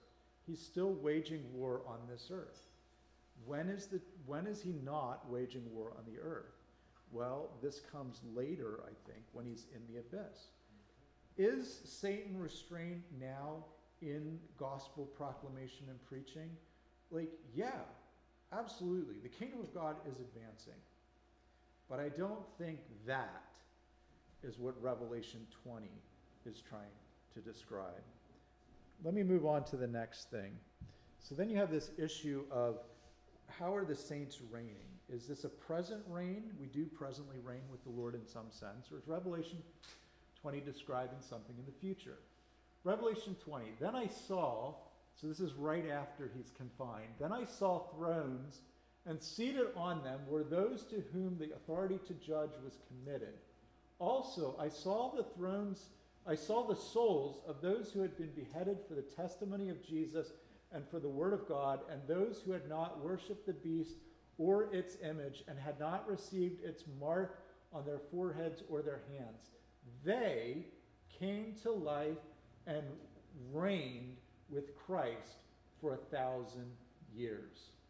So when is the authority to judge committed to the saints? Is it committed, like some amillennialists would say, to the believer now while we reign with Christ? Paul says in the future, 1 Corinthians 6, 2-11, we will judge the world, we'll also judge angels. So the scope of that judgment is world. When then does the coming to life take place? Before or after they had not worshipped the beast? In other words, is there coming to life while waiting under the throne? So there's two views here, even on the amillennial side. And I hope I'm not confusing you even more. One view says this coming to life described here, this being on the thrones, is what happens to every believer when they get saved. Happens every time, and it's ongoing. Another view by Gregory Beale, who's a really good New Testament scholar, he argues, except for being amillennial, he's really good. I'm just kidding. He argues that this is kind of like a temporary reigning in heaven. In other words, they're martyred, they're killed here on earth, they go to heaven, and they wait, and they're reigning there in heaven under the throne. But it is kind of like, when does the coming to life take place? Well, it does happen after they had not worshipped the beast. So it can't be sort of a description of our salvation, which is coming to life, right? We're dead in our sins, we come up. But that's not what Revelation is talking about, something different. So again, for B, they came to life and reigned. The rest of the dead did not come to life until after the 1,000 years were ended. So whatever happens in the saints coming to life is paralleled with the rest of the dead coming to life. And if you read down through the chapter, the rest of the dead is all the wicked people coming to life. So the two resurrections are the same type of resurrection because it distinguishes what happens to the believer versus what happens to the rest. The rest of the dead did not come until the 1,000 years were ended. This is the first resurrection. So most would say that this is the first resurrection refers back to, grammatically, they came to life and reigned with Christ 1,000 years. And then it's this sort of, but the rest didn't come to life until that had ended. Where's the idea of soul sleep coming? Yeah, that's none of these views really. I mean, I guess they kind of would fit into something. That's more the intermediate state view. That would be a separate debate, like what's happening to the believers who die before the Lord returns. So I had some friends in college that believed in soul sleep, but when it came to this end time stuff, they were also amillennial. But kind of a good point, because in Revelations, when someone's martyred, you see them under the throne of Christ, not asleep.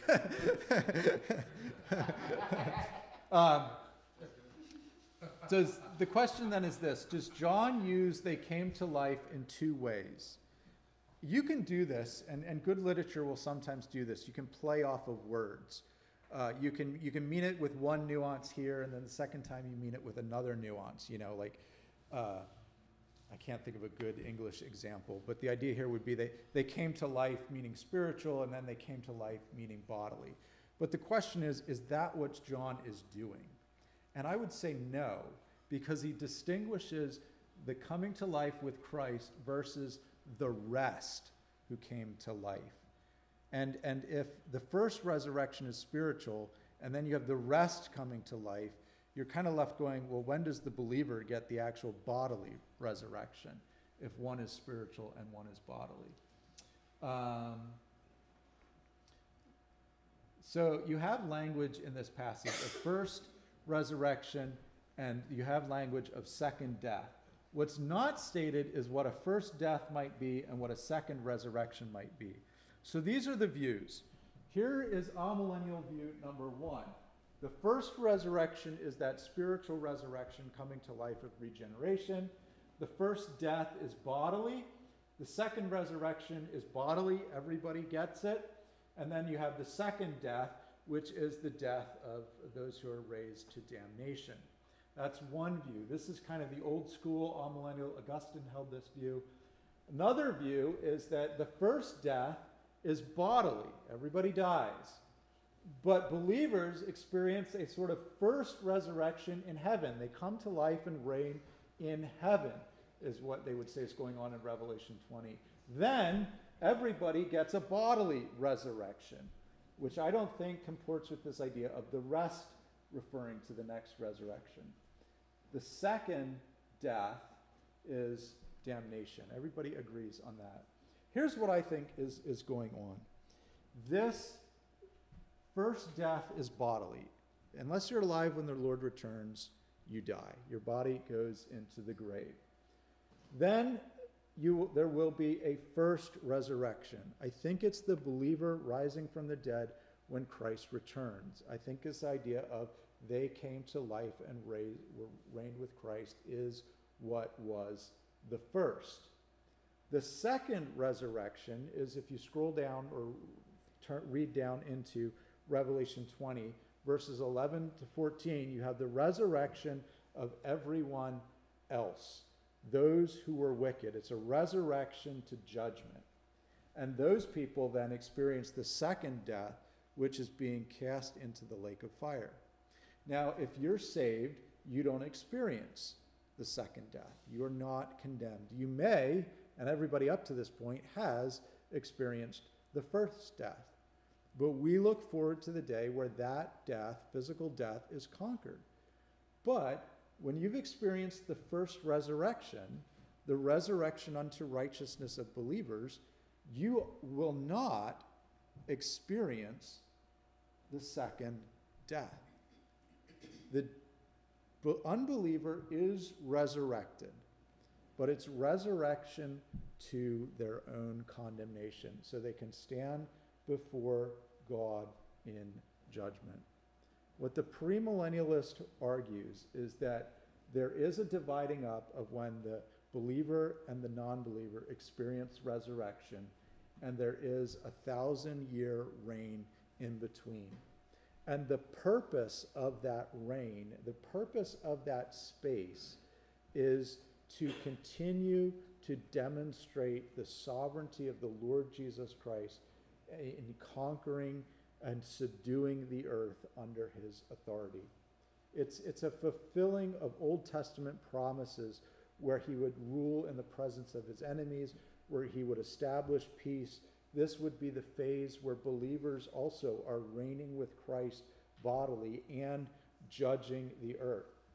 The amillennialist says that the believers only judge the earth at the day of judgment. But I think that at the day of judgment, we see a focus on God judging them before the throne. And I think what we see is space in the millennium for us to continue to fulfill these promises of God. So this is my last conclusion. So Daniel 12, 1-3 talks about a resurrection of the dead and only seems to refer to one resurrection. But I think with more progressive revelation, John shows us a first resurrection and then one for the rest of the dead. If the rest of the dead, the unbeliever, are resurrected bodily, but the first resurrection is heavenly or spiritual, when do believers get the bodily resurrection? I think believers get the bodily resurrection when the Lord returns, and that's what Revelation 20 is talking about. Revelation 5 looks forward to that day where we shall reign on earth. Revelation 24 describes thrones, exercising judgment, and a coming to life in order to bring the reign to bear over all creation. I think it's different than the future reign we have in the new heavens and the new earth.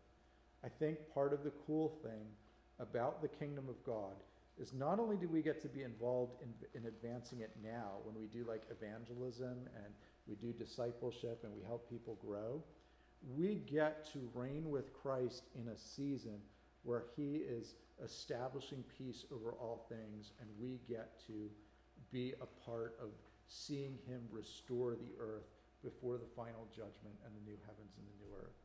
I know not everybody agrees with that view of the millennium. I get more concerned about the inauguration of the kingdom elements than I do about disagreeing over what the 1,000 years is. That, to me, is where the real issue is. Yeah? I find that very interesting when the word says, heaven and earth may pass, but his word will remain. And then here it's talking about he's going to restore the earth currently, but then the new heaven and new earth will come. So that's kind of interesting. Just Yeah. a comment, that's all. Yeah. Any questions, comments? Yeah. Okay. So there's something Jesus said. I don't even know, but just disclaimer. I don't know what side to take. But there is something Jesus said in the Bible. The disciples were talking about. Well, I guess they were excited that they were able to cast out demons. It's like, wow, this is so cool. And then Jesus said, that he saw Satan fall like lightning. Yeah. What is that, and when did that happen? Yeah. Considering that he's God in the flesh. Yeah. And also, I guess also considering that like every time God is pictured as moving around, that this is like a kind of like a pre-incarnate Christ kind of thing. Mm-hmm. So I don't know if that was something that happened. Yeah, I don't know that I've totally made up my mind on that. That could be a reference to seeing Satan fall before creation.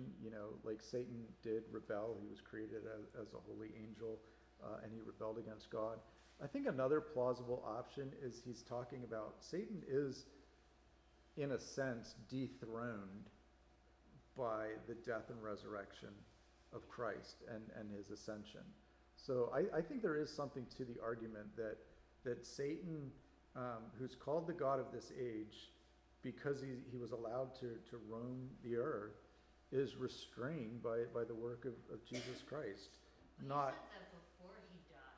Yeah. So that's the weird part. So it would be some kind of like prophetic imagery language. Okay. To be honest, I haven't totally made up my mind on that, because it's one of those things where like I know the different options, but I'm not sure, and I haven't looked at it recently. And I reserve the right to change my view. That's good.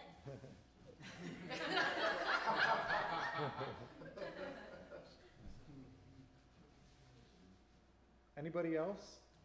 Hopefully you're not more confused. I threw a lot at you. Yeah. Any insight to what the man of lawlessness would look like? Yeah. What you mean look like in terms of how they'll act, or? I guess just whatever comes to mind. Yeah. I mean, he's going to be the Antichrist, right? Like, so I think one thing is he's going to be highly persuasive. There's going to be something enticing about him. You think of like somebody who's like a really good schmoozer and can like pull everybody, like people are going to love him. Like, here's the problem with pop culture, right? Demons always have horns, so you can tell what they are. But true evil often masquerades as an angel of light. Satan masquerades as an angel of light. So the man of lawlessness, yeah, we're gonna see him setting out and establishing things in rebellion against God. Perhaps that will relate to some things in Israel, like, attacking Jews or something like that. But I think what's gonna be scary is how captivating and awe-inspiring he's going to be to everybody who's not a believer. There's going to be real deception that goes on. There's going to be spiritual warfare in that sense. So you think it's going to be an actual one person? Yeah, I do think it will be a real person. I do think, as Paul talks about the man of lawlessness, and as John talks about an antichrist, I do think John's a little tricky, right? John in 1 John says there are many antichrists, right? Like anybody that denies Jesus came in the flesh is an antichrist. So there are tons of antichrists out there today. But I think what John does look forward to is there is going to be someone who will arise to prominence, lead the people of the world in rebellion against the church, will be basically a puppet for Satan, and it's going to look really persuasive and convincing in that respect. So I do think there is the Antichrist, a real person, not a spirit, not an angel, a real person that is just that evil and wicked and is raised up and just leads a massive rebellion against God. Yeah. So the end that Jesus refers to in Matthew 24, do you believe that already happened? No. I think when he says then the end will come, I think he's talking about final things. What about like the Septimontian and What? what about like the Septimontian and like how he refers to how like your house will be left desolate? Yeah. And then, Well, so Matthew 24 is a little bit tricky because I do think what Jesus does is he lays out some things looking for the destruction of Jerusalem, and then I think there is an element there that's looking at the second coming. I've walked through it before. I preached through it once a number of years ago, but like standing here now, like not having the text in front of me, like walking through that in my mind, it would be a little tricky. So I do think, I do think some of the persecution and the armies surrounding Jerusalem, I do think some of that is AD 70. I'm pretty sure the phrase "then the end will come" is a little later when it's referring to something future. So Matthew does have destruction of Jerusalem in view, but he also, just like the Old Testament prophets do, they often look at the destruction of Jerusalem with an eye towards something worse that is going to happen and the day of the Lord and the end of things. And I think that's what Jesus is doing as well. but do you believe that the prophecy that Jesus spoke over Jerusalem has been fulfilled already, right? Are you talking about the one where he sees the tree, I can't think of what tree it is. Blood, the streets full of blood. Oh, that one? Yeah, that part, I'd have to go back and look, but I think that part probably is elements that was fulfilled in AD 70.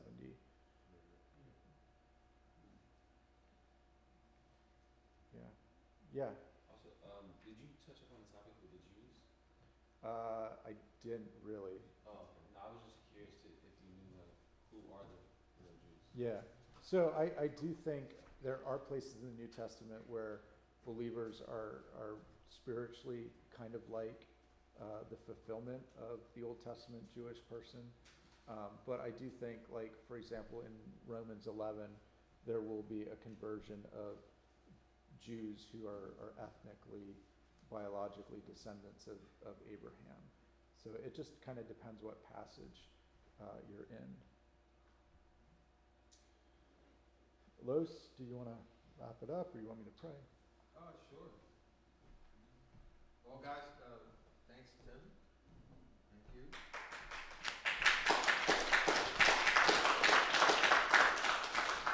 Some of you guys have a lot more questions, and maybe we can chop it up later. But Tim put a lot of work into this, so we're going to thank him for that. And so yeah, and his wife, thank you so much for being here with us and spending the time with us. We're going to do more of these on different topics too, and we love to pull on Tim on different topics. So hopefully we can continue to do topics that we have interest in. I know some of the ladies came over to the house. I got to chop it up with them on some eschatology, but I thought this would be a good way of kind of discussing and having someone who's very astute to be able to talk about the topic. So if you guys have any ideas on other topics that you want to chop or talk about, let me know, because I love to bring Tim in and chop with us as well, and have him do that. Yeah, we don't even always have to do it like in this kind of setting. If you want to put everybody in a circle, I'm cool with that too. Yeah, You know?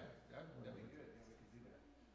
All right, so I'm going to pray and then pray for Tim and his family. And I'm sorry, I forgot your name. Aaron. Tim and Aaron, pray for them. So yeah, let's pray and then we can wrap it up. Father, we